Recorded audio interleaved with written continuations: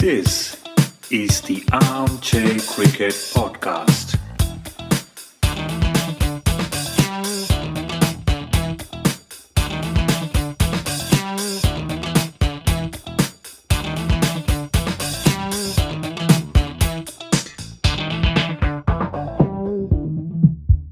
Hello, all. Welcome to another episode of Armchair Cricket Podcast, a podcast focusing on Test cricket by armchair critics of the game. I'm your host, Ajit. Today, we have a very special guest, a journalist who works exclusively in cricket and shares one of my passions, radio. Hello, Mark. Welcome to the Armchair Cricket Podcast. Hello, Ajit. I've got to correct you slightly on what you said there. I do work a lot in cricket, but I also do a lot of football and other sport. I say other sport, actually, just football, cricket, and occasionally, and hopefully less occasionally, a bit of UK politics as well. But it's sadly not exclusively in cricket yet. I mean, that would be a dream though, and hopefully one day in the future that would happen. Well, thanks for showing up my research. Sorry. No, I'm teasing you, Yeah. but you have every right to correct what I said. So, in any case, welcome to the podcast. We already had a bit of a chat off air, and I really loved the banter we had going. So, I think we should continue. I would like to first of all ask you the question I ask every guest of mine. What brought you to cricket? What's keeping you in cricket? I think if you follow me on social media, I'm on Twitter at Mark Machado. You'll probably know I'm a big Sri Lankan cricket fan. When I was not when I was growing up, my parents still. My mum's Anglo-Indian in a very traditional sense of the word. So a lot of her family were English people who were for various because of the empire were in India.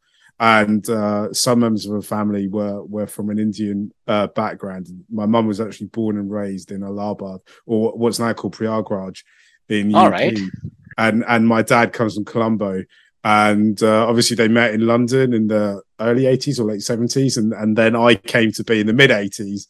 And when I first started to kind of the big year for me for getting into sport was 1996. Right. And obviously there was a Cricket World Cup for that year. And all my uncles, I didn't really have many. There wasn't a huge amount of my dad's family in London at the time. But the whole of my mum's family were there, and they're split between supporting India and England. But obviously, if you know what happened at the 1996 Cricket World Cup, then you'll know it was a miraculous occasion for the Sri Lankan cricket team, and they ended up winning. So it was my dad, I suppose, got lucky, and that's when I got hooked on it. I mean, before that, I've even got memories of my dad taking me to the Oval as a very small child, very small, to go and watch Sri Lanka when they'd come over. And my mum's brothers used to play a lot of club cricket on the weekend as well. So we used to go and watch them, and I had a little bat when I was a little bit older than the toddler, and my parents used to throw balls at me, and I used to have to hit them, and I used to really enjoy it. So cricket was definitely a big part of me when I was growing up. And then I think I got very lucky supporting Sri Lanka because, off the back of that 96 team, they had some absolute greats. You got Aravinda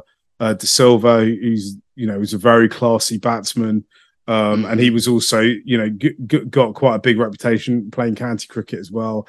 Then you got Arjuna Ranatunga, who is just was an exceptional captain off that side as well. And you had some really entertaining players like Jaminda Vas and Kalu. And then when that 96 team starts to kind of fade away, you have the emergence of people like Dilshan and Sangakkara and Jayawardene and Malinga, and kind of almost across all of that, you've got Matai Muralitharan as well, right? Who, for my money, he's the greatest turner off the ball that's ever been in cricket, and which is why I named the podcast that I do the Murali End, because I spent much of my childhood watching Sri Lanka play cricket, and if they were playing a Test cricket in particular, almost half the overs they bowled in any given match would be Murali from one end, causing absolute nightmares for the opposition batsmen.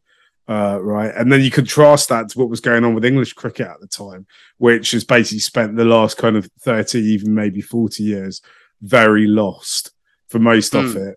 Having some great moments, but I mean, they went the whole 90s without ever winning a series against Australia, right? Meanwhile, compare and contrast this to the kind of, at times it is a bit of a roller coaster supporting Sri Lanka, but that Sri Lankan team was entertaining and it was feisty and it was confident and it was innovative. And that's what really got me into this kind of love affair I've got with cricket in general now. Wonderful. You also have a very unique background because, well, there could be two cricketing cultures that could be clashing at home.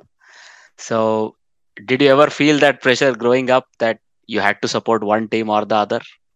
I think going into that kind of as 96 is a key year for me in terms of my sports and allegiances.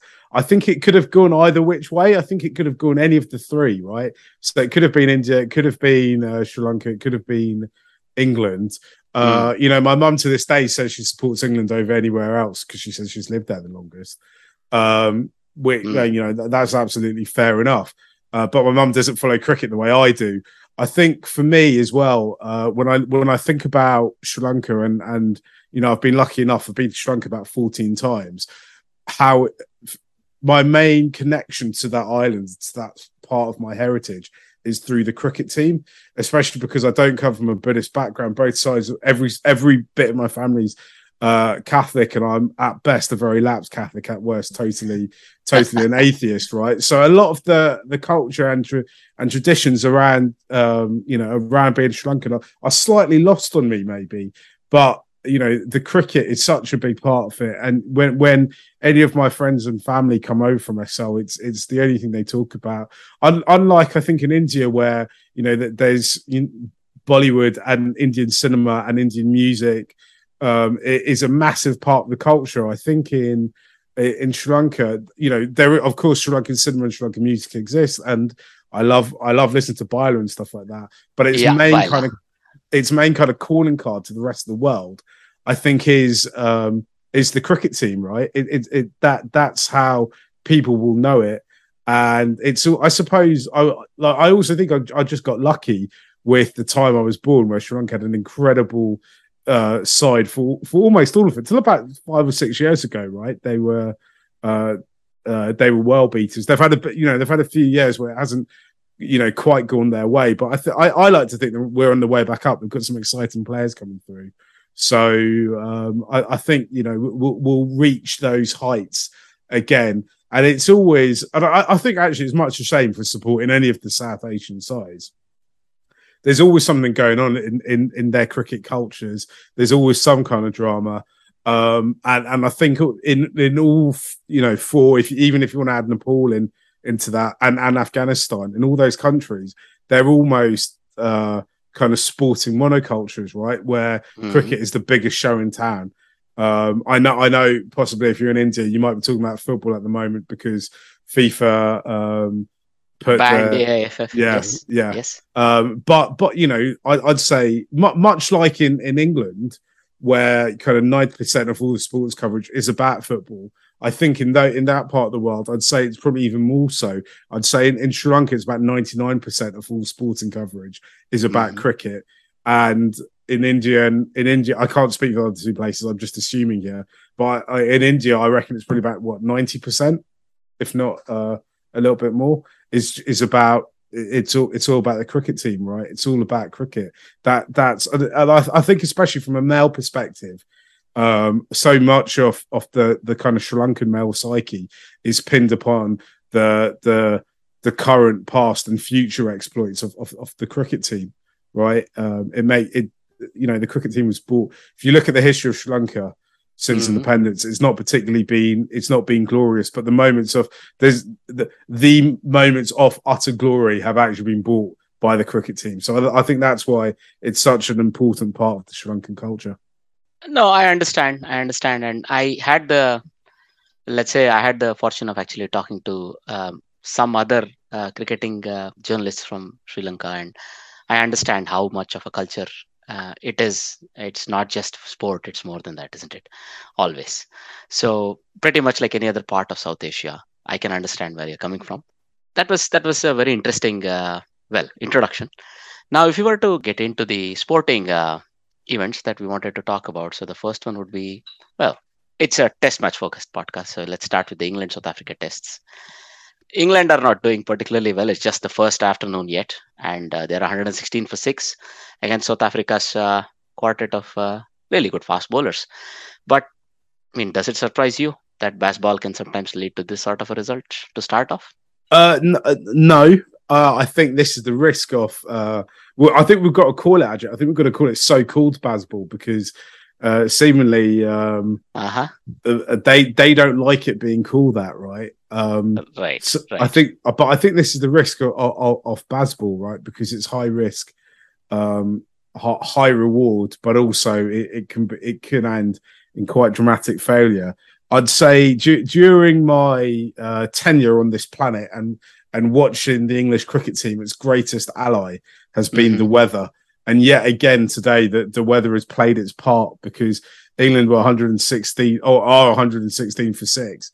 And now the rain's come down. At the time of recording this, it should be kind of into that final. We should be just coming up after tea, right, on the first day. But it looks to me, and I'm not that far away from Lords. It looks to me that I think that I'd be very surprised if there was any more play today, which means that it kind of gives the team time to kind of go inside and regroup a little bit and re-strategize a little bit. I mean, Ollie Pope looked really good today. I think he's been one of the big winners in the since the restart, because I know after the Ashes. So I don't know if you guys have already if I'm rehashing old ground, as it were. Oh no, go on. No, it's okay. Go on. But I think after the Ashes, there was a feeling in England of total deflation about the red ball side. And then they went to the West Indies with everyone kind of expecting them to win a series, even though they have a terrible record out there. And obviously they weren't able to do that. That resulted in, and in the process, while they did that, they made what now feels like quite a bizarre thing to do when they dropped Jimmy Anderson and Stuart Broad, and they made a decision to get rid of Chris Silverwood off the back of that tour. So Baz McCullum's come in. He's had an exceptional start to the season. I'll be honest, actually, I wasn't excited about England playing Test cricket this summer after that West Indies series. I thought it'd be another slog. The only kind of upside to it I could see was that I thought the way England are playing, that like most matches will probably be over after about 3 and a bit days. So maybe I might get that extra day to myself. And it was just depressing to cover. It was horrible to cover because you kind of we'd just run out. I think I really felt there was after I think the third match of the Ashes. I think it was the Boxing Day match. I was just like I've just run out of ways to describe how bad this is. None of the players are reaching their potential apart from maybe Joe Root. I think he was the only one, and none of the players look like they're enjoying it as well. And it feels in a way, it feels kind of cruel to have these guys go over to Australia and just get absolutely hammered. But it seems to have all changed, right? And I did, one of the things I was thinking is I think they just need to change the manager. Because I think they just need to bring someone who brings them joy. And I don't think, I think part of the reason why they're trying to distance themselves from baseball is I think it's been as simple as, lads, let's just go and have a good time and play our natural games and see what happens. And if it comes to, if we end up batting on, with a day and a final session left, and we need to chase, 400, let's just have a go. Like, why not? Yeah. And they did it 3 or 4 times, right? In the summer. Yeah. Unbelievably well. Unbelievably well. Johnny Bairstow looked, and I know he got out for a duck today, and I think it was quite dramatic, the wicket as well. But it was just a pleasure to see athletes at the top, at the top of the game, playing at the top of their game, right? Actually, I'm not sure for exactly, because I'll be honest, I haven't done all my research on you. No, go on. I don't It's believe okay. you've played international cricket, right? And Absolutely not. I'm a few rungs well below international cricket. And I've never got anywhere near it as well. I'm a few rungs below wherever you're at, and probably even below that. But for me, the idea of playing international cricket, just imagine the honor and privilege of someone coming up to you and going, "You are one of the best cricket players in this nation. You need to represent us on a world stage." I think that should be a joyful moment, right? I think that should be something that's fun. And my fear was after that West Indies series, is I was like, I think there's people who dread being on dread being picked for these tours. And I think you were starting to see it with the way some players were having to take really long breaks from playing cricket. I think they were having to go and regroup. And, we can talk about mental health issues, but I think a lot of that is the stress that these guys are under. And if the easiest way, I think, to help those guys out, we can never stop players developing mental health issues totally, because it's a natural thing. But if English cricket kept on the path it was on, then I think it was only ever going to get worse. So I'm so grateful this reset happened, because I think people are having a good time, and ultimately cricket is at whichever level you play at, it's a sport, and therefore it's about having a fun time doing it, right? Absolutely. I mean, if you get on the field, until you get on the field, you have everything else. But the moment you get on the field, you're just playing the game for the sake of playing it. Nothing more, nothing less, right? And look, representing your country should be the highest honor, as well as the most exciting day of your life, the first time you do it, and so on, right? We always say it like this, but being in those bubbles infinitely long, and the pressure that comes with delivering, because again, I always said, I don't know how Sachin Tendulkar lived day to day with the kind of pressure over a billion people just simply expecting he never lets them down. How do you live that life, right? So I don't know the mental makeup you need to actually sustain that and not just break down under it. Do you know what, right? I accidentally, this was a long time ago now, this was June 2010. I play a lot of rugby. Well, my rugby career is winding down, but at the time, I was still involved, and basically one of my friends from school had got picked to play for England in the World Cup game, but the World Cup was in New Zealand. Sorry, this is 2011, and the match he was playing in was overnight, or not overnight. I think it kicked off at like 5 a.m. or something.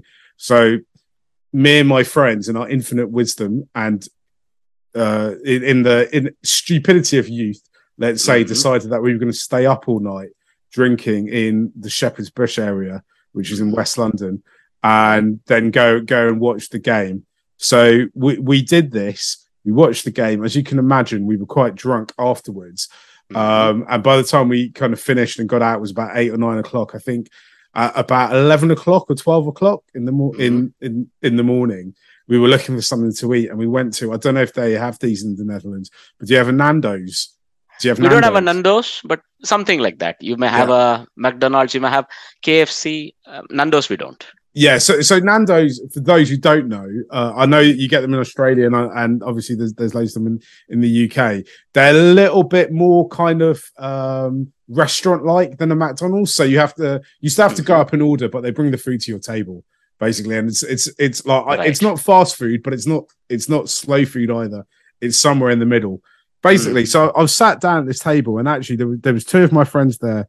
Who are Gujarati. I was going to say were, but you never stop it. From a Gujarati background but born here, and my other friend who is actually from Malawi.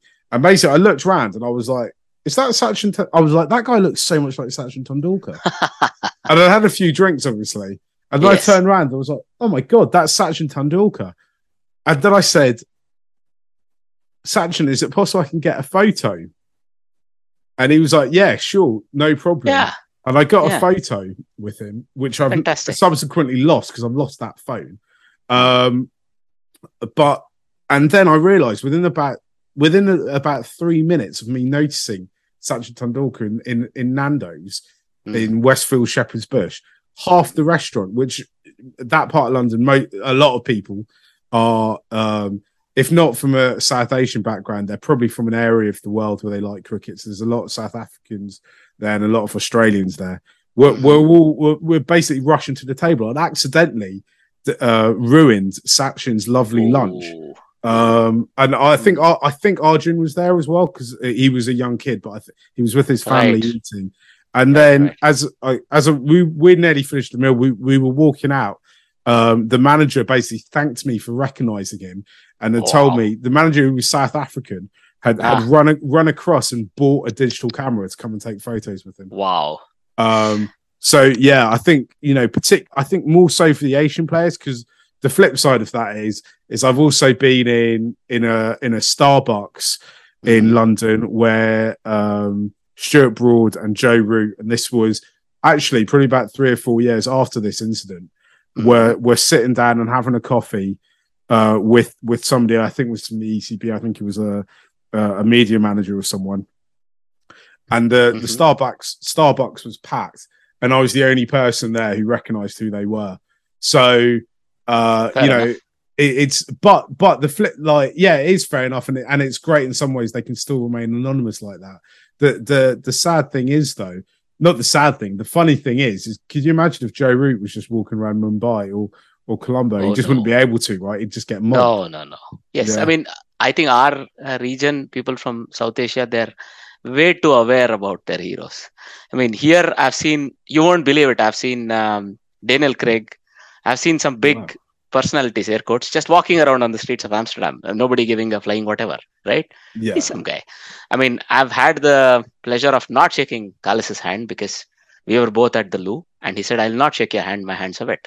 Yeah. So here you can live your own life and not really bothered by it. I think that's very important. I think certain cricketers of certain countries can't get it. I think today, in fact, I saw a photo of Pakistani team just walking around Amsterdam Central and taking a few photos. I think one of the cricketers had posted it on Twitter.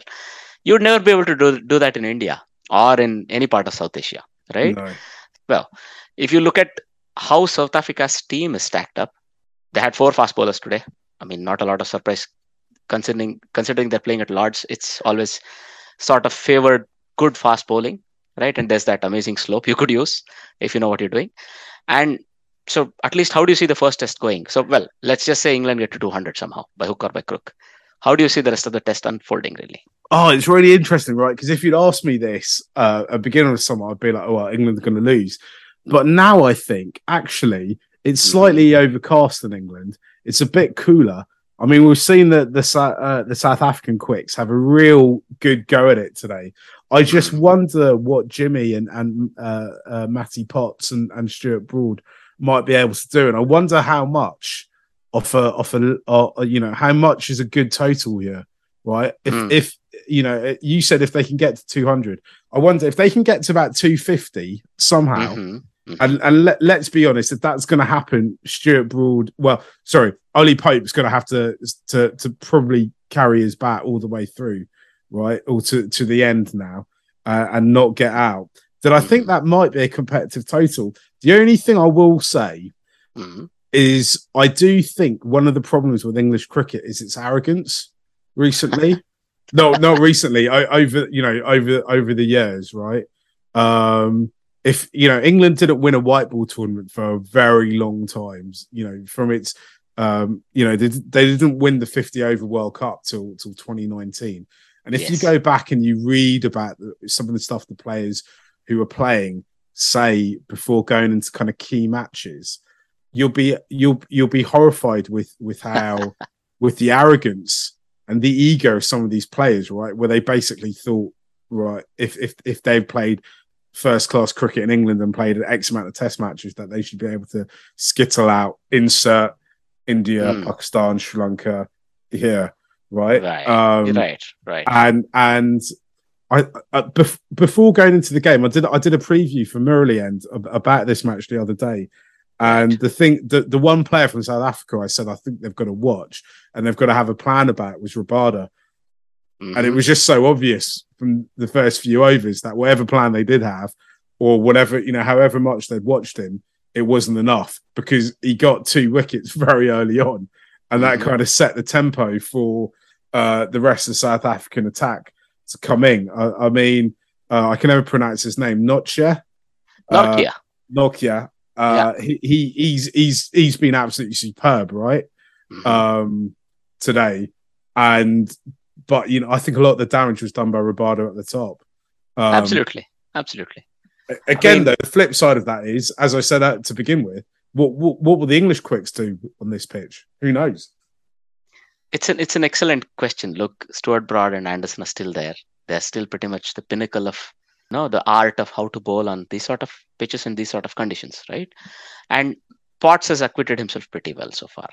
So with these three, and I would not put it past England to not drag themselves all the way to 250 or maybe more than 200 already, right? It's just 84 runs, and you need one big cameo, one like a 34-40, and then a bunch of eights. But you're absolutely right. Pope will need to carry his bat, get to 130, 140 not out. But when you look at their bowling, right, Leach to hold up one and the other three to plug away, continue. So I don't think it'll be that easy. 250, you're absolutely right, is a decent total. And even if they get to 200, air quotes, Bass ball is all about the fourth innings, isn't it? So England will be setting the total. In this case, they will not get a chance to chase. They have been really good at that through the summer. But with the bowling, even if they were to get, let's say, 275 or anything above, they will fancy their chances of winning the test with the bowling attack that they have brought in. So that at least that's the way how I look at it. But the upcoming tests will be pretty interesting as well, because if these 2 to 3 bowlers, I think Marco Jansen brings a whole new dimension to the South African attack.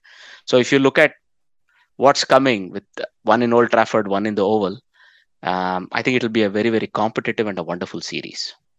So before we go away from cricket in England, Test cricket in England altogether, I think we were looking at the new Futures Tour program that's been announced for 2025 and 2027 seasons. But, well, there will be no Test cricket in England in August and September next year.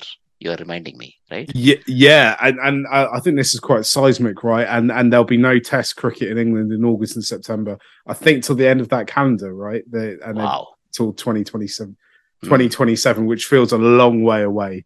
And I think this is a massive moment in the history of cricket. That part of the reason that they're talking about freeing it up is to make sure English players are available for the 100. Which is, if you don't know, it's a new format. It's in its second season. It's 100 balls. They don't play overs as such each over, but I can't remember if we're allowed to call it that or not. No, they're called sets, I think. Sets. Each set of 5 balls. It's a set. Yeah. Yes. So they've changed a lot of the terminology around it, and this is the ECB's big play, I think, to try and create a viable franchise tournament that will. I don't want to say rival the IPL, because I think the IPL now is so big, it's you can't really rival it, but I think it could possibly complement it. And we'll see. I'm sure on previous pods you've probably talked about this South African franchise coming that starts next year, and the franchise in the UAE. And there's all sorts of discussions about what the future of the Big Bash might look like.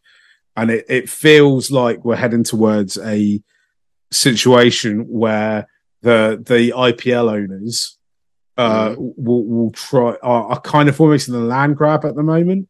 So they've all I think most of the teams have bought teams in the UAE and South Africa, even though those sides run those tournaments. Some of those tournaments will run concurrently. There'll be some overlap with them. And I wonder if the future is, because, Andrew Strauss gave an interesting interview at the lunch break on TMS, where he talked about he's doing this whole project looking at the future of English cricket and where, what might happen in the future. And he was talking about, making 100 as good a tournament as possible and trying to bring the best players in. And I was like, I really think the way, he's potentially opening the door to the 100 franchises being sold off to IPL owners, and wow. in turn the 100, whether it stays the 100 or whether it goes back to or becomes a kind of more regular 2020 to a T20 tournament, being part of this kind of global franchise system that runs alongside the IPL and alongside the other franchise systems, the franchise leagues that will be played across the world as well. And because I think the future of cricket, in 10 years' time, when it's a turbulent moment for cricket at the moment, which is why it's so interesting, right? And it's why, what keeps attracting people like me and you to keep refreshing the ESPN Cricinfo pages, right? Because what if you're a fan of the big three, England, Australia, and India, then you probably hold cricket, Test cricket as the most sacred format. And you can't, you want to see as much of it played as possible. But actually, if you understand the politics and the finances of almost every other nation, then you'll understand that Test cricket just doesn't pay. It doesn't look after itself. It doesn't wipe its own face for a lot of the other nations, right? And I think that actually potentially the future of cricket is T20 cricket, right? It's more palatable to a wider audience, and it's easier to market. But I don't think that means that anyone who currently plays Test cricket wants to stop playing Test cricket. I just think they're going to finance it through T20 cricket. Exactly. I mean, I think you hit it on the head when you say Test cricket will live vicariously through the gains of T20 and 100 or 60 or whatever you call it, right? Whichever tournament. So the problem is Test cricket will still be played, but what Ravi Shastri said shocked us all a couple of weeks back when he said, shrink the number of people that are allowed to play Test cricket to 6, make it that much more competitive, make it that much more interesting, let everybody else play qualifiers to get to be a part of that 6, right? And then what the rest of them do is continue to play limited overs cricket and learn and get better and hope to be a part of the big table, right? So to say. So it shocked us, but I mean, look, Ravi Shastri is no idiot. He's been in this game, following it, playing it, coaching, everything, right? So for decades now. So maybe he sees the right way forward. But as a purist, as a classicist, it shocks you when somebody tells you cannot play Test cricket simply because it doesn't earn. But that is absolutely the truth. So across many countries, Test cricket is played in empty stadiums, except maybe the top 3, you're right? And then the boards find it very difficult if they cannot have limited overs games to get the tour cost balanced out, so to say, right? And that's the reality, and it has to be faced no matter which way we go. But when we look at the practicalities of how this is going to pan out, the FTP is actually reflecting that. More and more limited overs cricket, less and less Test cricket, and Test cricket sort of restricted to elite competitions, with the World Test Championship still in place. Most teams will get to play at least 6 opponents, but they get to, I think, pick and choose. They get to actually not pick certain opponents if they don't want to, right? So, for example, England not going to West Indies, India not going to certain countries, and so on and so on. So there are plenty of examples there. But look, you're absolutely right when you say cricket is standing at a very crucial juncture, which way it turns. Whether we accept that Test cricket will live off the shorter formats, but Test cricket is here to stay because it cannot yet find a room for itself. It's also about what is available for one as a follower of Test cricket. We don't have that kind of time. So whenever I explain Test match cricket to anybody here, I start off with a joke. I say, when you switch on TV, if they're playing in white, don't follow that cricket. It's the longer format. And after 5 days, they shake hands and they walk away. A draw is an acceptable solution. And they're like, what? Are you kidding me? But that's the truth, isn't it? Yeah. So Test match cricket actually belongs to an era where people had a lot more free time on their hands, and there was not a lot to do, right? So, but having established itself as the premier format, it will continue. And as I said, we'll see which way it has to flow, right? So we were already sort of touching upon the travails of certain cricket boards. I think that brings us right away into, the other series that's going on in my neck of the woods, Netherlands versus Pakistan. Sadly, I haven't seen much of that. I've been overjoyed at how much cricket the Netherlands have been playing this summer, though, right? Because absolutely, it's as we talked about this off air before we started recording. You know, Sri Lanka's quite Sri Lanka's story in cricket is quite special because they've been allowed to have a seat at the top table, and at points they've flourished. I mean, there's also been at points where they've had all the issues with boards and sports ministers and scandals with players and all that, like everyone else has. But the game has developed in the way a game should develop. And I think if you look back at the history of cricket, too many occasions there has been when the game has had a chance to flourish and develop in other parts of the world, it's basically not been allowed to. And I think what's happened to kind of Bangladeshi cricket, which actually, if you go look at the structures that they've got in place in Bangladesh in terms of producing players, what the domestic setups like, and the kind of quality of players they produce, none of that is bad. In fact, it's probably much more solid. It's much more better built than a lot of places that play Test cricket. However, that for whatever for various different reasons, they've just not had the kind of highs that I suppose Sri Lanka have had over the years. And because of its bad PR, I suppose, Bangladeshi cricket hasn't really been allowed to flourish. And, definitely in England, people still kind of, they don't see Bangladesh as a serious cricket playing nation. I mean, I would consider actually Bangladesh as a cricket culture probably more developed than England's, but it's hard to articulate that to people, basically because people look at it purely on the finances in some ways, if that makes sense. But actually, the Bangladeshi board is reasonably functional. They've got quite a lot of money and they've been quite innovative with some of their coaching appointments. Where England, it's boom or bust, right? And it's more often than not it's bust for English cricket. So I really like to keep an eye out for the cricketing minnows, as it were. I think it's brilliant how much cricket the Netherlands have been able to play this year.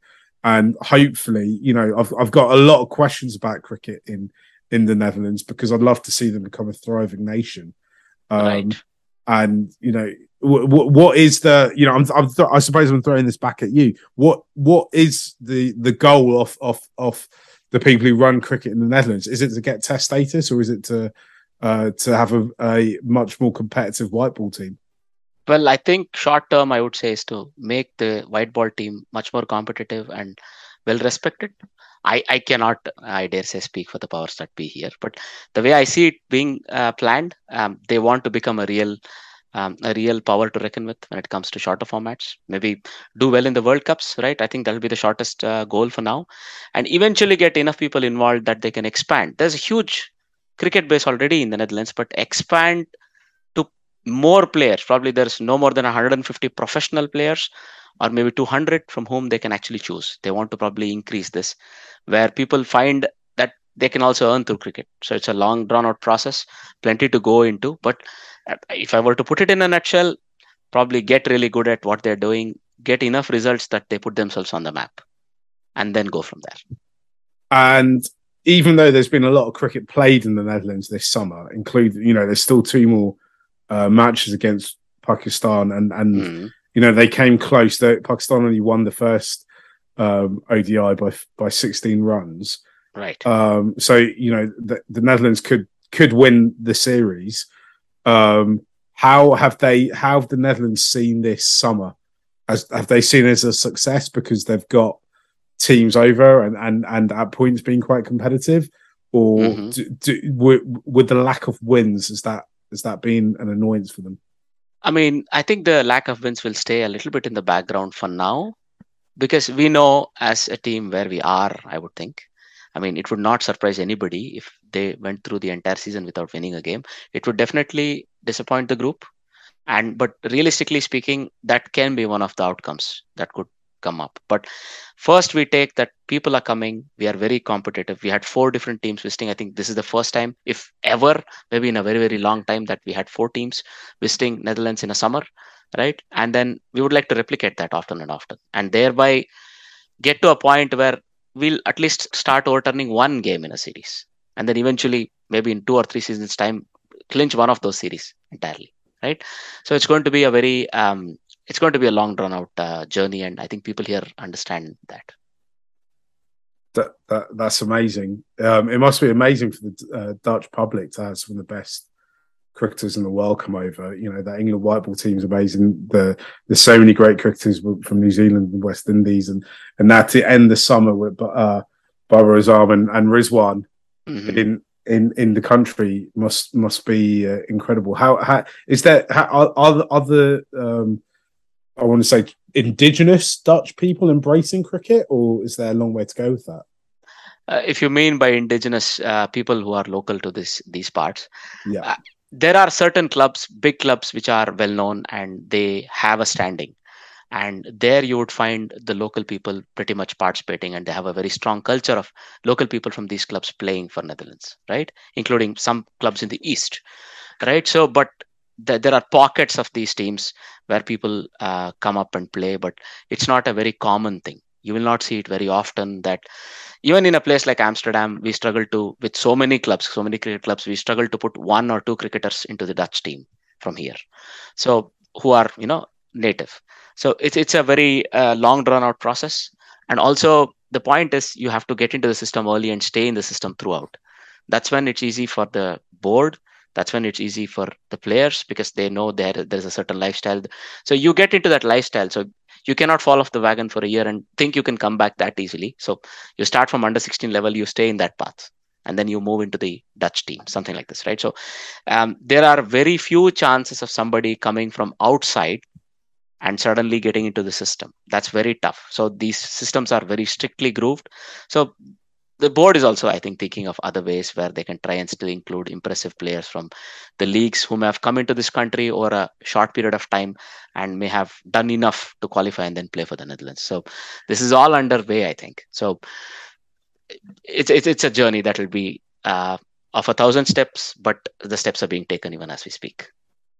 Amazing. I'm looking forward to where it all lands. And, because I think every country that becomes a strong cricketing country makes cricket stronger, right? And right. We should be encouraging everyone to play as much cricket as possible, in my opinion. But, Fair enough. So, well, I mean, Dutch would feel a bit disappointed to have lost just by 16 runs or 7. They could have won quite easily had they been a bit more restrictive in their bowling over the last couple of overs. But I mean, they came to within 16 runs, so it's a big gain there. And maybe in one of the upcoming ODIs already we see the turnaround and they maybe beat Pakistan. Even though I know it's a little bit of a pipe dream for me, I really hope it happens. So now if you were to quickly brush through the other T20 that's currently in progress, Ireland and Afghanistan. So Afghanistan actually won the first T20 very comfortably, but then Ireland sort of woke up, shrugged off their slumber, and then they beat Afghanistan very easily. Now it looks like, well, rain has intervened. So 95 for 5 after 15 overs, Afghanistan are batting first. And, well, it was Ireland who actually chose to field first, I must say. And now Afghanistan were in a bit of trouble. They couldn't really get going. So just a quick prediction. Which team do you see finishing the series, the winner, or will it be the rain winning? I think it's going to be the rain winning, right? Because this is the 5th and final match, which I think sadly we might not see a result. I think Ireland have had quite a strange. I've ended up watching quite a lot of Ireland this winter. This summer even. They've had quite a strange summer where they just lack inconsistency. Right? They nearly beat India at one point. One of the it was a T20. T20, yes. Yeah. They nearly got over the line in the first one, right? And then they nearly should have beaten New Zealand. They should have won the New Zealand series, and they didn't. They just kept fluffing their lines. I think what's gone on with Irish cricket in the last few years is extraordinary. Actually, when I was a child, I played school cricket and a bit of club cricket with a lot of people of Irish, from an Irish background. And I remember one of my mates who's a very good cricketer and ended up doing a bit of Middlesex stuff and stuff, was at one point contacted by the Irish cricket board, and he kind of looked at it, and at the time he kind of decided it wasn't for him. He was going to pursue a different route. I don't know if he subsequently regretted that, But Mm. for I've obviously never been to the Netherlands. I've never been to the Netherlands and don't know how much kind of cricket infrastructure there is there. But I know in Ireland there isn't a huge amount of cricket infrastructure. It is a game that it is played. There's a decent number of people who play it, but I think for the resources they have made the absolute most of it, and got the most out of the team. And long may it succeed. And again, I think they're just at a stage where they just need to play a lot more regular cricket. It was after I looked up, one of the first teams I looked at when I saw that Future Tours program was Ireland, and I realised in the next 5 years they've only got 12 tests. Oh wow! Okay. Yeah, and they don't really have a proper first class structure at the moment as well. I don't know whether the plans what the plan is to put a first class structure in. Maybe they might try and get a march on the ECB and create a full giant franchise league, inviting all the IPL teams to come and have a chunk of it early on. Right. I think with Ireland, Irish people love sport. Like they really love sport. And they love a whole range of sports. They've got I don't know if you've ever been to Ireland, Ajit, but they've got their own sports, GAA, which are basically only exclusively played in Ireland, but they play it from a really young age. And it's made both men and women quite a lot more athletic than they're kind of on average than the English counterparts, for sure. But it also gives them great hand-eye coordination skills. So you'll find if you get an Irish teenager, they can pretty much turn their hand to any sport. They've had over the years, they've had moments of having a world-class football team, having, currently they just beat the All Blacks in rugby union. Wow. That was in a series. And I think, cricket might be the next sport that they really embrace. And I do think the rest of the cricketing world, in a way, needs to kind of get behind them. We all love watching Paul Sterling, and I know Kevin O'Brien. I saw Kevin O'Brien retired the other day, and he'll be greatly missed because he was a great servant for them. But they've got to put in, now that they've got test status, I think they've got to firstly get people to come and play them, and I think that might have to be people outside this calendar. The FTP cycle. So just inviting people over, and then they've got to put a structure underneath it as well. A lot of their players, a lot of their squad aren't from Ireland. They're Irish, but have been born and raised in other places. And I think a key part of it is to try and keep finding those talents. I mean, I'd imagine through county cricket, you could probably find quite a number of people who have Irish ancestry, and I imagine you could probably do the same in Australia and possibly New Zealand and South Africa as well. But yeah, I really, and then let's talk about Afghanistan for a moment as well, because my worry for Afghanistan is that they've just become there's this great. Again, I've never been to Afghanistan, so I'm just regurgitating stuff that I've read. But there's this great culture of cricket in Afghanistan now. Afghanistan only really embraced cricket about 20 years ago.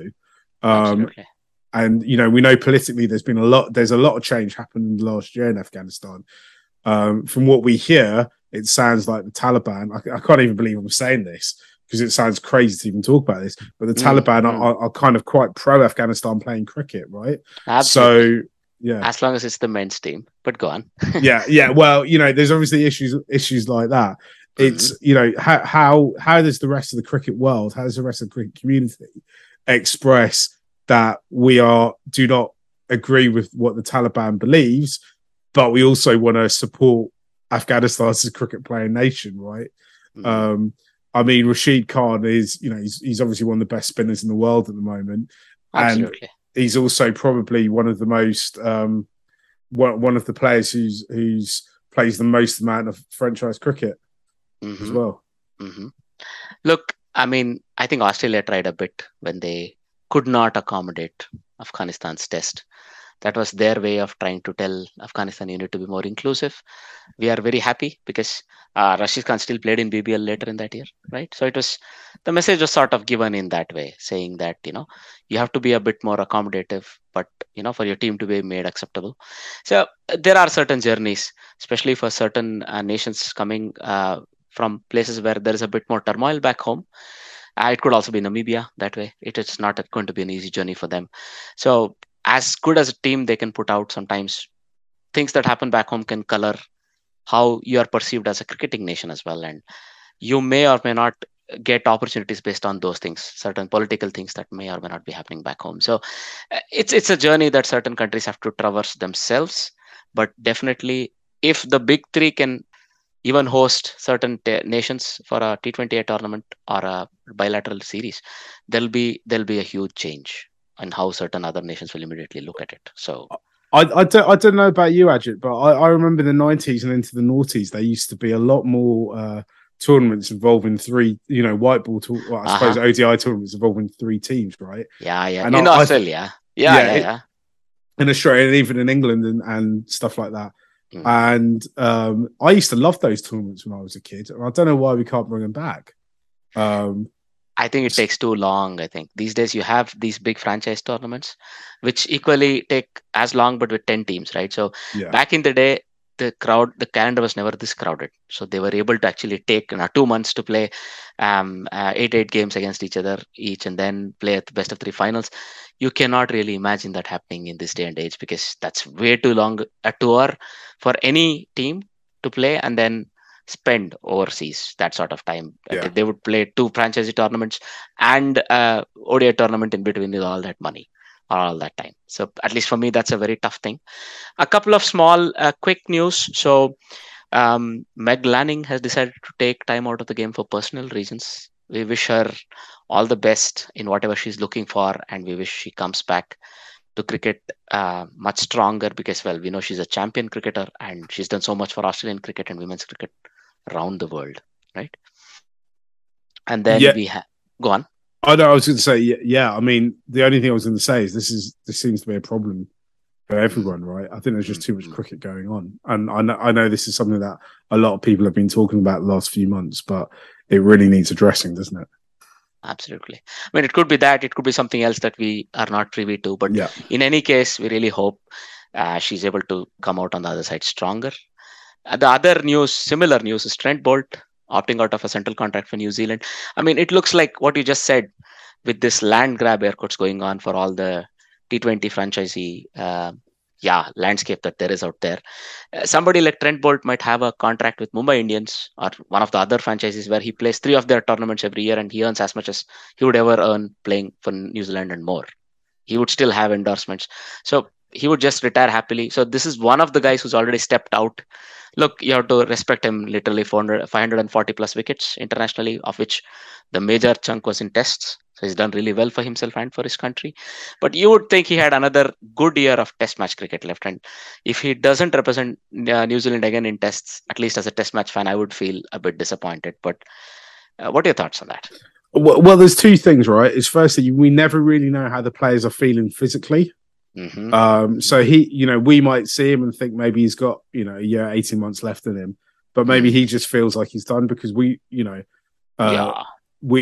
know how his legs feel in the morning. We don't know how difficult he feels. The other thing is while it's obviously a great privilege, and I think you can say this and still acknowledge it's a great privilege, I think it's really hard physically just being a Test cricketer. Mm-hmm. The other thing is, and I think this is a much more important point, your career only lasts so long. We're talking about this land grab.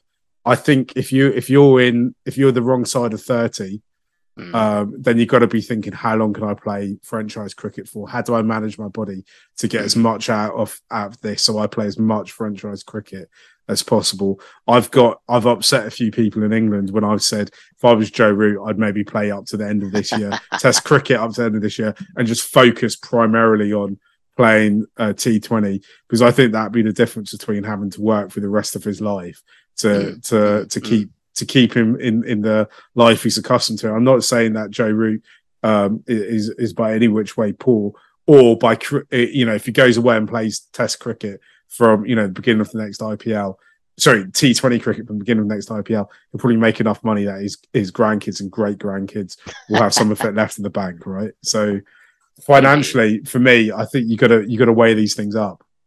So look, a cricketer looking out for himself is not a very bad thing anymore. Kevin Peterson did it. Many cricketers did it. Back then, we thought it was a little bit selfish, but we understand a cricketer has a very narrow period of his own life to earn as much as he can to last him the rest of his life or her life, right? So, well, I mean, it's coming. You're absolutely right. This is coming. So from one FTP to another, so the women's FTP has already been released. 7 tests, 135 ODIs, and 159 T20s. This is very good. This is a 4-year FTP, but still, it looks much healthier than before. 7 tests is more than they did in the previous 4 years, so I'm already very happy. So again, the big three play many tests along with South Africa as well. So this is good. I mean, it's headed in the right direction, but a lot more can be done. But at least we are happy ICC is beginning to take women's cricket more seriously, and that will mean the big three boards will, and that means, I think probably England and Australian boards were already very serious about it. Now Indian board is also keen on taking it seriously, because as long as they can think of monetizing it, they will start an IPL next year, right? That's what we get to hear. Yeah, and I think actually the big thing in women's cricket is waiting about now for this women's IPL to start. I think it's, we're all hearing it's going to start in March. I think once it does start, and that it will, they'll take a season to figure out how popular it is. I think it will be much more popular than they realise, and it will become a very viable product very quickly. And I think that's going to have a huge impact on women's cricket. And I think the thing it will do is it will bring in the other nations. It'll bring in your Bangladeshis, your Sri Lankas, your New Zealands and your West Indies more into the envelope of it a little bit. Women's cricket is effectively it doesn't have the calendar, it doesn't have the baggage that the men's game has. So I think it can create something that will feel much more sustainable in terms of how much cricket is played much earlier on. Right. I think it's quite an exciting time for women's cricket, though. There still isn't enough of it. Not that there isn't enough of it being played. It's not being shared fairly. It's still essentially the big three. But I do. In the UK in particular, we're having there's this whole India needs to start the women's IPL. I think the women's IPL will, much like the men's IPL, it will just crush all the other leagues. Right. So I do think the women's IPL is a double-edged sword in some way. Everyone loves the women's 100 in England, but what impact will the women's IPL have on that in terms of, the players that are made available and where the women's 100 stands in the structure of women's cricket. But that's all up for grabs at the moment, right? Absolutely. I mean, we are going to see this settle, and once and for all, again, probably 3 or 4 big leagues sort of taking a majority of the calendar also for women, just like what we're going to see for men. Maybe it'll take a couple more years longer. That's the way I see it happen. Let's see how it goes. Well, that brings us nearly to the end of all the topics we wanted to discuss. We want to bid Mr. Ian Chappell goodbye on a wonderful 45-year commentary career, on top of a wonderful playing career as a player and captain. He's such an influential commentator and such a forthright voice, both in and outside the commentary box. I think we're going to miss him, Mark. Oh, yeah, definitely. Absolutely, definitely. I think I won't realise how much. Personally, I won't realise how much we miss until we get to the Aussie summer and they start playing Test cricket. Right? Yes. And maybe that last Ashes series he thought for Australian cricket, this is as good as it gets. It's time to hang up the microphone. Who knows? I mean, in that interview before he quit, he said, you're that much closer to saying something wrong and you have to watch everything you say, and that's not fun anymore, right? You get to an age where you have to be careful. So that Fab Four is now gone. Richie Benaud has moved on. Bill Lawry has hung up his boots, and Chappell is gone. So, well, I mean, it's a tough thing when you can't imagine that entire commentary crew not being there at all, right? And then, I mean, he had some health issues as well. So we really hope he goes well and spends the remainder of his whatever God-given life he has, being as forthright and sticking to the man as he has always done.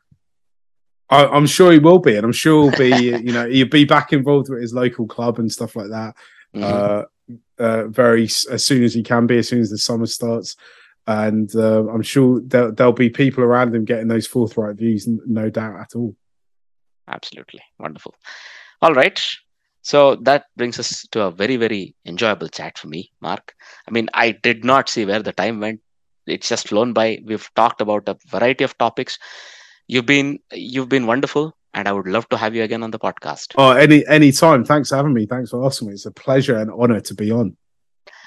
Well, I would say the both of those things are also mine.